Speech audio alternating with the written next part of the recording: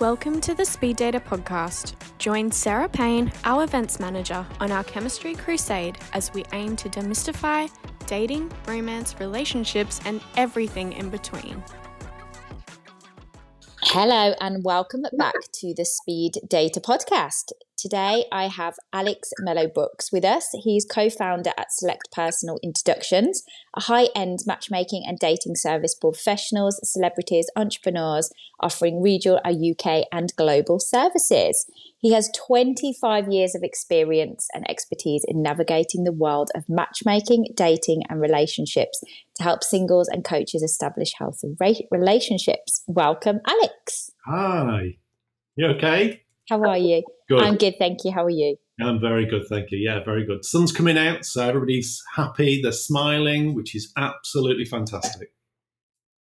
I know, it makes a change. We've had a rough winter this year, haven't we? Yeah, it's been very, very, very changeable, hasn't it? With everything that's you think you're getting there, and then the snow comes, and yeah. So absolutely. So, if you want to just tell, I know I've introduced you. If you want to tell our listeners a little bit more about yourself.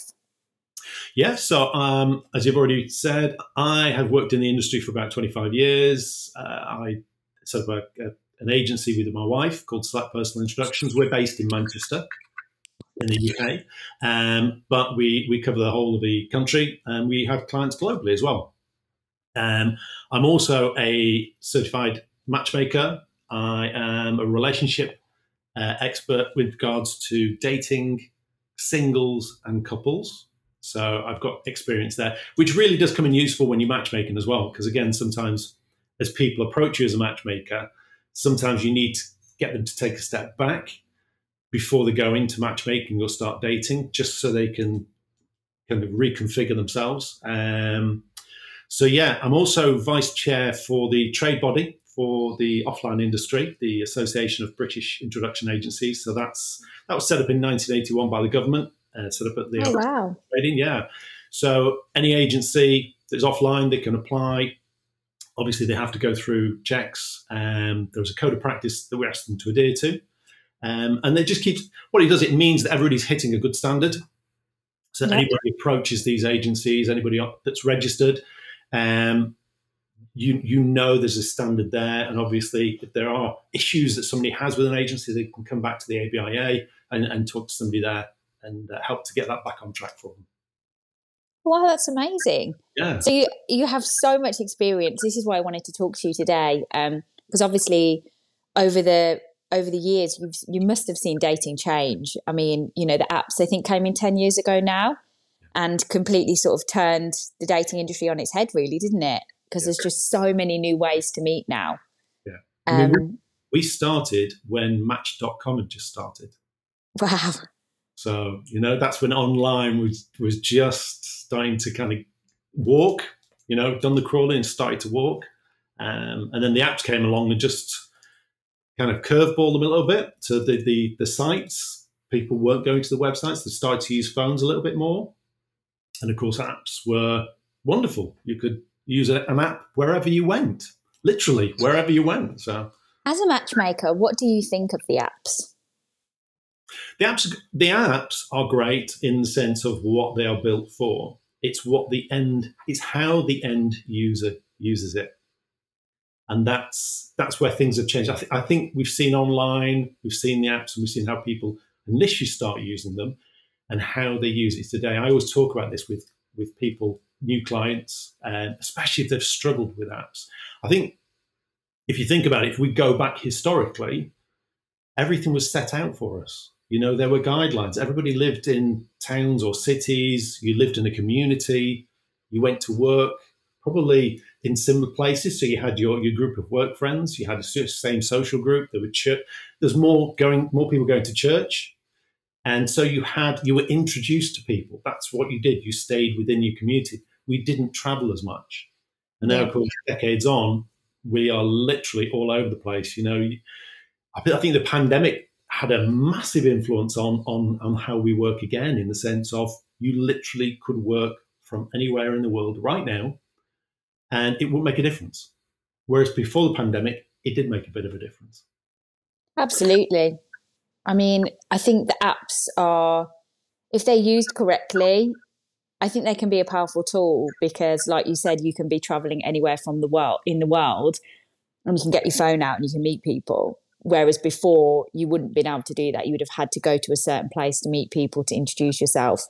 Whereas now you could probably be in a remote little town in the middle of nowhere and still meet people because of the power of the apps. I think what you have to remember with apps is it's a tool. That's all it is. That dating now is so diverse, and you have to remember that. So you're going to have a big mixture of people on there. You have to remember some people don't want, if you're coming to a matchmaker, that's because the first thing I will ask is, what do you want? What's your end goal? If it's a relationship, perfect. If it's not a relationship, if you just want to date, do not join a matchmaker. Yeah. I think definitely when you're looking for a matchmaker, you sort of have probably exhausted all your options of trying to ways to date, haven't you? If you're serious about settling down and you want to meet the right person and you're not finding it through other methods, then I definitely think if you're looking for something specific, then your only route really is a matchmaker. That's the thought process that people use. I would probably argue that and say, if you're seriously looking for a relationship, if you've got the time and energy to put into the apps, great. But I know a lot of clients that use matchmakers, you're going to have to pay a certain amount of money. Yeah. And those kind of clients do not have the time or energy. The other thing is they can't put themselves on apps because of the caliber of their job or their status. So they can't do that. So with apps, you have to remember you've got people who just want to date. You've got people who want to hook up. Yeah. You've got people who want relationships. You've got people who there are some people who don't like a relationship. Is about being vulnerable. You kind of have to drop your guard at a certain point to see if that relationship works. That's part and parcel of it. Some people, maybe because of past history or their attachment style, they can't deal with that vulnerability side. So what they will do is they will stay on the app, they will communicate with you, but as soon as you try to bring them into the real world, they'll disappear. Yeah. Because that's not their thought process. That's not their end goal. Their end goal is to communicate with you, which is great. If you want a pen pal, a digital pen pal, fantastic. But it's not going to go anywhere. There are some people who are on there for the self-gratification. They'll do that with Instagram. They'll do that with TikTok. They want people to notice them. They want people to comment on them, but they don't want to bring it into the real world. Yeah. And then you've got, if you think about it again, looking at social media has had a big impact on dating apps. And what social media does is it tries to draw you back to social media. It doesn't want you to leave. It wants you to interact. It wants you to be in that world. And that can be the same process with apps in the sense that they want to draw you back. So you almost have a situation where, you can talk about this in the sense of when people have got relationships, you get to a certain point and say, right, now we have to delete the apps. Because what happens? You've got your phone with you, you carry it all over the place, ding, ding, ding, ding, notifications coming through. Somebody else's match. And it draws you away and you're distracted and you need to get rid of that distraction. So it's great if you've got time and energy, go in there. But I think if you are seriously looking for a relationship, if you want to almost spend your time doing that, that's absolutely fine. But a matchmaker, I wouldn't leave it till the last resort. If you're serious, get in there and have a look. The other thing, as a coach, I would say, what are you doing? In the sense of, yes, you have the apps. Speed dating is another great way to meet people. 100%. It's a great way. I always talk about this in the sense of pandemic's just been socially, we're absolutely flummoxed. We just haven't got a clue at the moment. And again, if people are working from home, our social skills are absolutely pants. I've noticed this, that after the pandemic especially, people seem to be struggling with their social skills more so now. Yeah. So something like speed dating is fantastic. It gets you out there. It gets you sat in front of somebody. It gets you conversing. And as a coach, I would say if you dare take a list with you to a speed dating event, I'll slap your legs, because no, it's not about that. It's about just enjoying that moment, talking to them, getting to know them, Forget the list of questions that you've got. It also helps you decide, I think, what you want from a partner as well, because you're meeting so many different people. You know, if you sit with this regimented box of what you want and you stick to that, 9 times out of 10, those people fail and those relationships fail because you choose what you think you need and you want.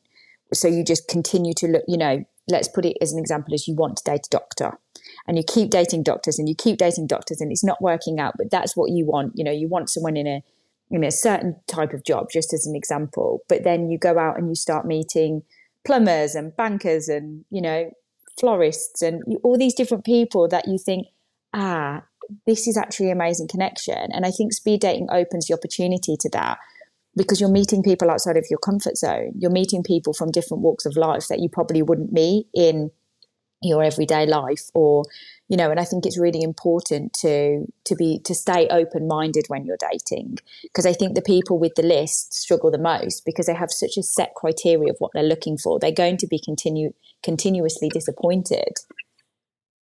But as a coach, I can tell you right now, if I take that list and get them to write it down, it's completely wrong. Yeah. They're using the wrong gauge. And that sometimes comes back to how we used to date decades and decades ago, in the sense of it used to be about status. It used to be about families and connecting families and making sure that follows through. Back in the days of courting.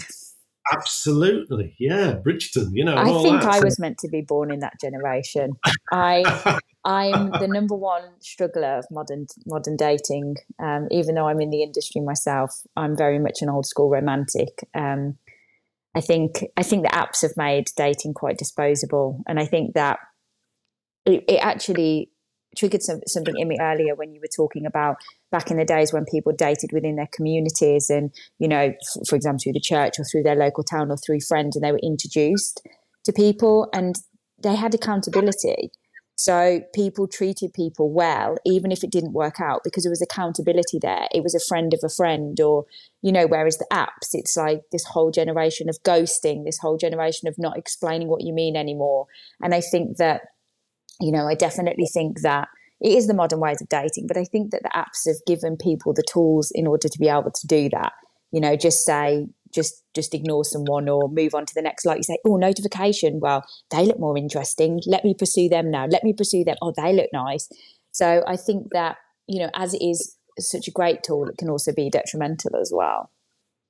Yeah. And you have to bring in social media at that stage, because that has a massive influence on dating.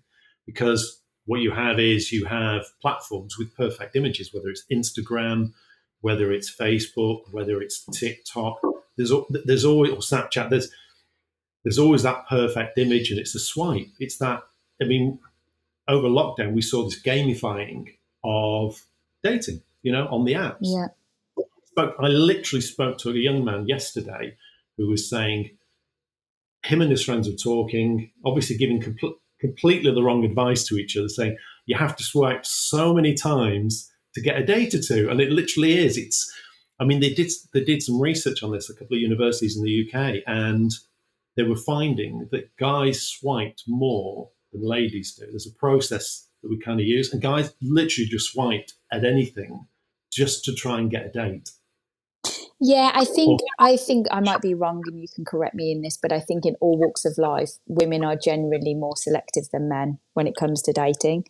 I think women are always looking. I think as well, I think this is because women have a biological clock on their hands as a, you know, negative, that women are more, or 9 times out of 10, looking more so for a life partner in the end game of dating, whereas men tend to just date because they can and they don't really have a clock on their side.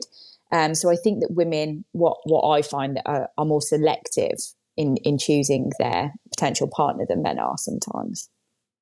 Yeah, for guys, it's very much visual. I mean, again, this guy was saying yesterday, it's very visual for females. I said, no, actually, it's for guys. It's guys who are visual.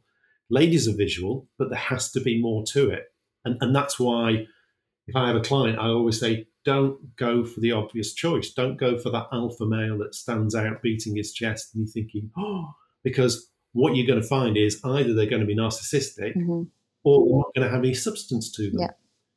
So that's why, going back to what you were saying, dating outside your comfort zone is an ideal thing to do, because what you're missing is you're missing those people that actually have something about them that is relevant to you. And again, that goes back then to the list that you take before you start dating. And sometimes I recommend people to go and sit with a coach. Yeah. Go sit with a coach. Get your plan together, because what it does, it helps you identify. It's like walking into a shop or supermarket without a shopping list. Yeah. You know? And you end up with all sorts of stuff you don't need. And you can't cook it, it goes off and you throw it out. Yeah, absolutely. So it's about looking at your plan. Start with a plan. What are the most important things? And this is, I mean, ladies are more, yes, they look more at what a guy has to offer, and they have to look behind. But again, that's about getting that list. So when you look at a guy on an app, they will literally look at the photo. They might look at a second photo, but they'll swipe. Whereas a female will go in, look at a photograph, then they are more likely then to look at the profile, read a bit in the profile, see if there's any spelling mistakes, if there's a copy and pasting going on, and then they'll go and look at some more photos before swiping. Yeah. And that's normally the format difference between how those two sexes use the apps. So I've seen on social media this week, last 2 weeks actually, of this new creation. I'm not sure if you've read about it yet. There's a social experiment called Pair. Have you heard about it yet? No. Okay. So I'm obviously always keeping up with the latest dating trends and what goes on. And basically this company called Pair have created a like blue rubber banded ring that you wear in public to let people know you're single. Which I think is extremely clever, because it's almost like a way to let, you can be out in a bar in the evening and you can spot the ring. So it's actually a social experiment that they're doing. I'm assuming that there'll be results from it. But what do you think about it? It's great, but it's like anything, isn't it? It's like the online sites, the apps are great. It's how the end user uses it. So if there's a married guy who wants to get a date, what's stopping him from going and buying a ring, popping it on, and going into a bar? Absolutely. And that's the downside. But that goes back to somebody turning around and saying, like you were saying, somebody is responsible. So if you meet that person and you go on a date with them, how they let them down, there is responsibility because they know family. Yeah. So it comes down to that. So it's a great idea, but it's how it's going to be used by the user and the people who. Because what you have to remember is those I'm going to say guys, because it's going to be majority guys. The guys who want to hook up are going to do and say anything they want to do, what you want them to hear, so they get to their end result. I have seen it. Yeah. I've seen it work, and I just say, because I people watch, that's what I naturally do, and I can just hear it. I'm like, oh my God. And it's almost like I want to get this piece of paper warning, run away, I was actually surprised how many people that were in relationships or even married use the dating apps. Yeah. And I mean, they must get caught. I've had it recently that I've seen somebody that's not single on there, and I just think, leave it for the single people. Like I mean, obviously it's horrendously disrespectful as well that you're putting yourself out there to the world, but I just think it's, like with anything though, it's the same as, this experiment. Who's going to prove that you're single? Do you have to submit a, proof that you're single in order to get one of these rings? And that would help if there is kind of some vetting process. Because that's kind of what you need in a sense. So yeah, it's a great idea. It's like walking around with a t-shirt. I'm saying it's like some people who do these billboards. I'm single. I'm looking for a match. It's about identifying who's single, who isn't, and who's serious. Absolutely. Then you also have to think about what are they bringing with them. Some people turn around and say, I'm ready to date. And actually, when you dig a little bit deeper, you realize, do you know what? You're actually bringing some of your past relationships and struggles that you've had in past relationships. Projecting it onto the next person. dragging it into your next I, relationship. And I always say that you need a grieving period after you come out of a relationship to find yourself again and what you want. And I often see people that jump from relationship to relationship because they don't know how to be alone. And I think it's so important to have that grieving period to make sure that you're, letting go of all the past trauma that you've experienced, even if it's been a good relationship, even healthy relationships. When you come out of it, you're learning to reset yourself back to your routine, finding yourself, and then order to move on to the next person. I think that's really, really important. And I know for sure enough people don't do it. Yeah. Oh, absolutely. Absolutely. And again, I always talk about this in the sense some people forget we change. We change every 7 to 10 years. We evolve, and those relationships will have an impact on how we think and how we approach relationships. And also you have to look at it from a point of view that if you've had a relationship with somebody and you've come out of that relationship, how did it go? What was it that didn't work? Was it just you were too different? Was it that you didn't communicate properly? And that, I'm not talking about talking, I'm talking about talking and listening. And what have you learned from that? What have you learned about yourself? Sometimes you can improve on that. Sometimes your tolerance level is quite low, and it's about changing that perception. A lot of people think relationships are really easy. They're not. They're so hard. You've got to work at it all the time. Yeah, 100%. It's the same as any relationship that you have in your life. They take work. And I think sometimes it's really hard if you've been, say you have been married or in a relationship for a long time. When you come out of that, you are a completely different person. If I look at some of my female clients I work with coaching, if they're mum, I know they've got about 10 other roles that they have with them. And suddenly those roles change because, of course, she has to adapt to life, but also who was she when she started dating and then maybe got married and had the family, but to who is she now? Guys. Yeah, I think guys we're getting more involved. Some guys are really hands on. They will take those roles on in family, and again, they will suffer with that. Some guys don't. But it is interesting. It's about looking at who you were, who you are now, and what your needs are now as well.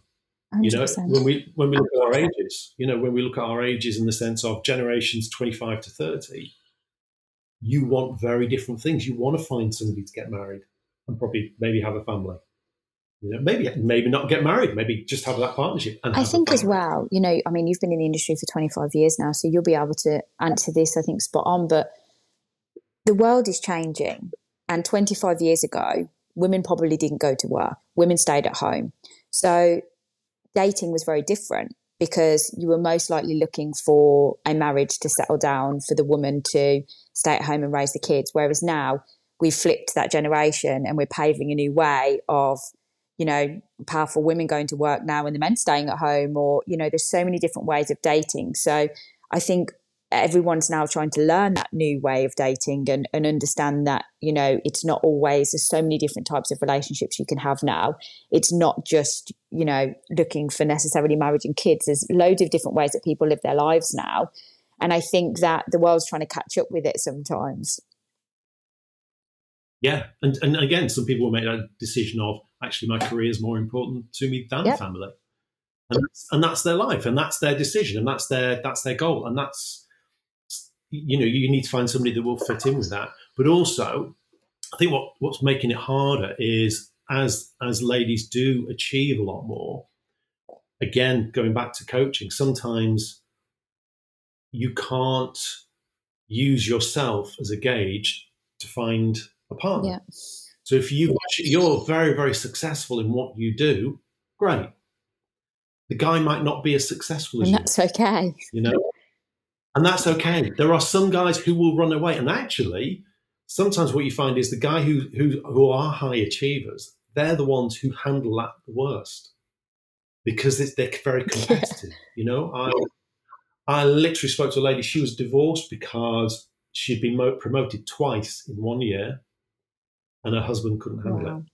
And he just left her high and dry, where you need to, and this is why you have to look at what are you using as a gauge to find a future partner. Well, look at the important stuff. He needs to support you. Whatever you do, if you get promoted to a CEO, whatever, great. If he's the one who stays at home and looks after the kids, great.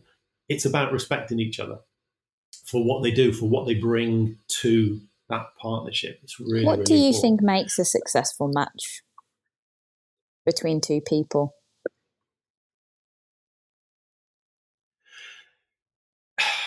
It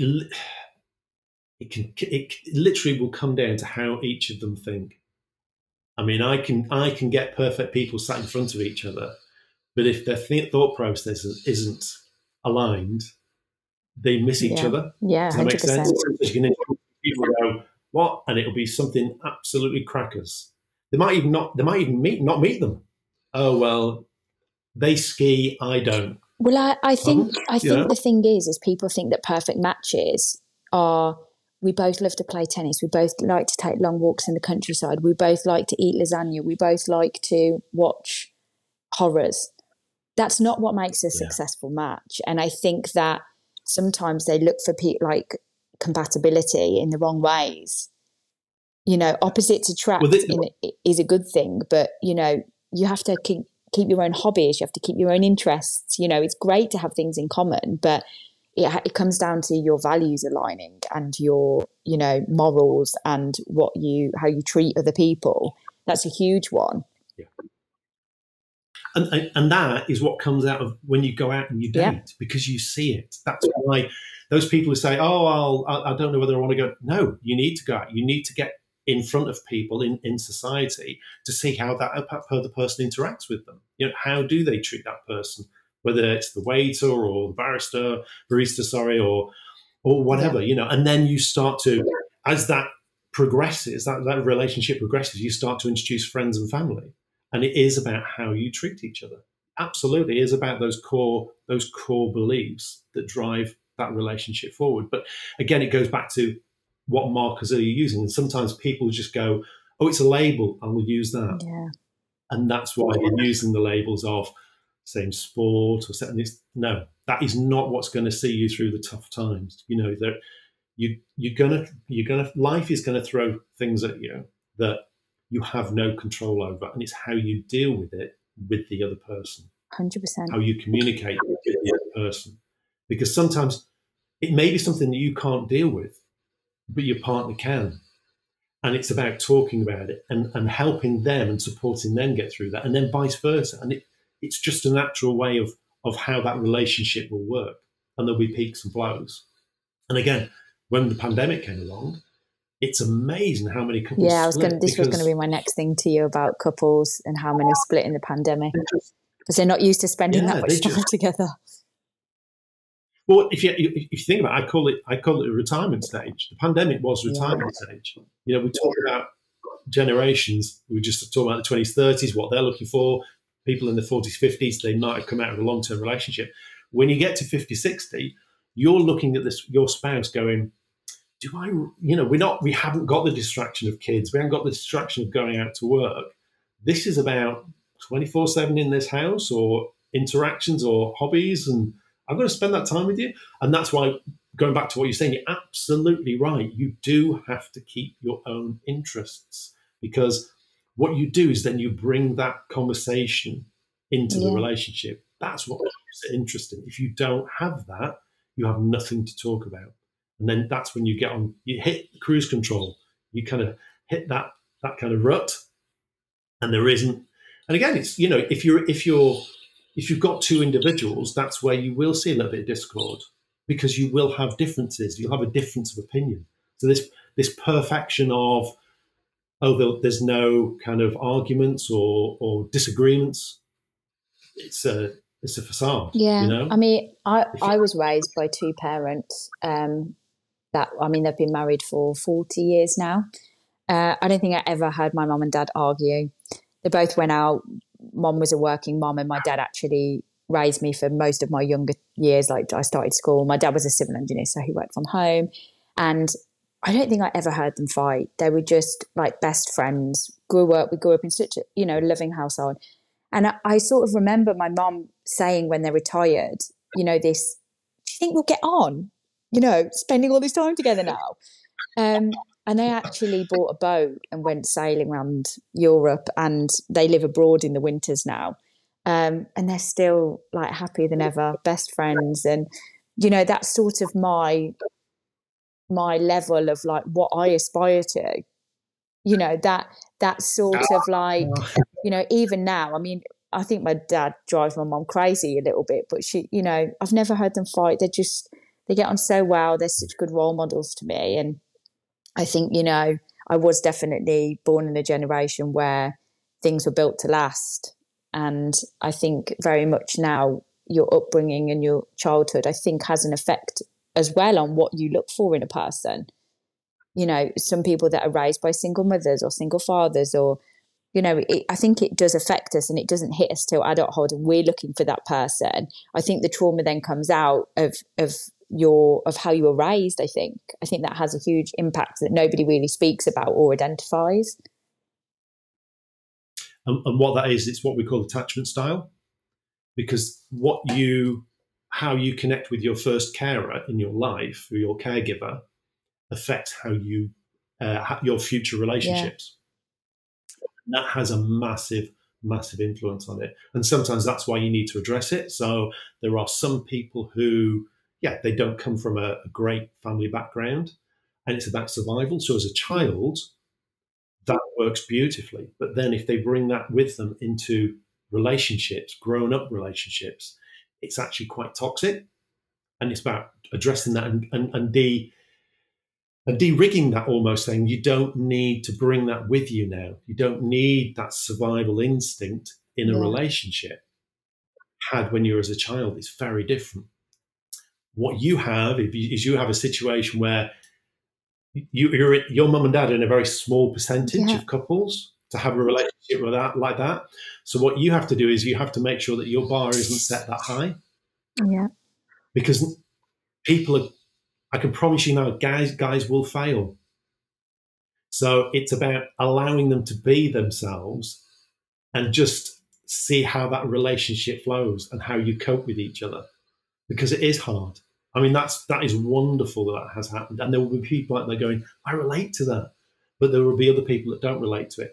And there will be people who are married for 50 years and they will have had arguments, but they've still, it goes back to that communication thing we were talking about. Being able to, yes, they will have that little bit of friction, but they'll then be able to talk about it, sit down, take the time, maybe give themselves 5-10 minutes out, come back, talk, and make sure the other person's heard. It's that old saying, if I haven't told them once, I've told them 100 times. I think that's probably me, in terms of like, that's probably affected my communication skills in relationship, because I hate confrontation. If someone shouts at me, that's like my biggest pet hate ever. I just like, I'm such a calm communicator, and I think that's detrimental to me sometimes because I don't voice my needs and wants probably as much as I should. You see, you might be I'm a little bit like that, a little bit of a chameleon. So you kind of almost a people pleaser. So you will adapt to fit in with the other person, but you have to remember who are you. It's interesting with me. I'm an interesting case because I'm very strong-minded in my career. I've bought my own flat, successful in terms of communicating my needs in other aspects of my life. And then I get in a relationship and I just turn into a chameleon because I'm just, it's just one area in my life that I'm just not confident in, I think. And you are the perfect example of why I tell everybody to try and get 2 to 3 dates in before you make a decision about somebody. Because I promise you now, based on my 25 years experience, ladies are very different at work normally to how they are at home. And I know somebody says, it's me. But even those people who are great at talking to people, conversing, it's what I call a networker. Sometimes they will become that person who will please the client or whatever to keep it calm. That's how they operate. That's how they work. But it isn't actually who they are in the relationship. And it's about giving that person a chance to see who you are as well. And it will never happen in the second date because you're going to be nervous. So you revert back to something that you feel comfortable. It's a default. It's a safety mechanism. So if you're really efficient at work, it should be a little bit more fun. Don't be hard on yourself. And if you're getting fatigued, Take a sabbatical. just take a little bit. I love a dating Take a sabbatical. sabbatical, yeah. Reevaluate what you're doing and what you're saying as well. Amazing. Well, thanks for joining me today. It's been a lovely conversation to have.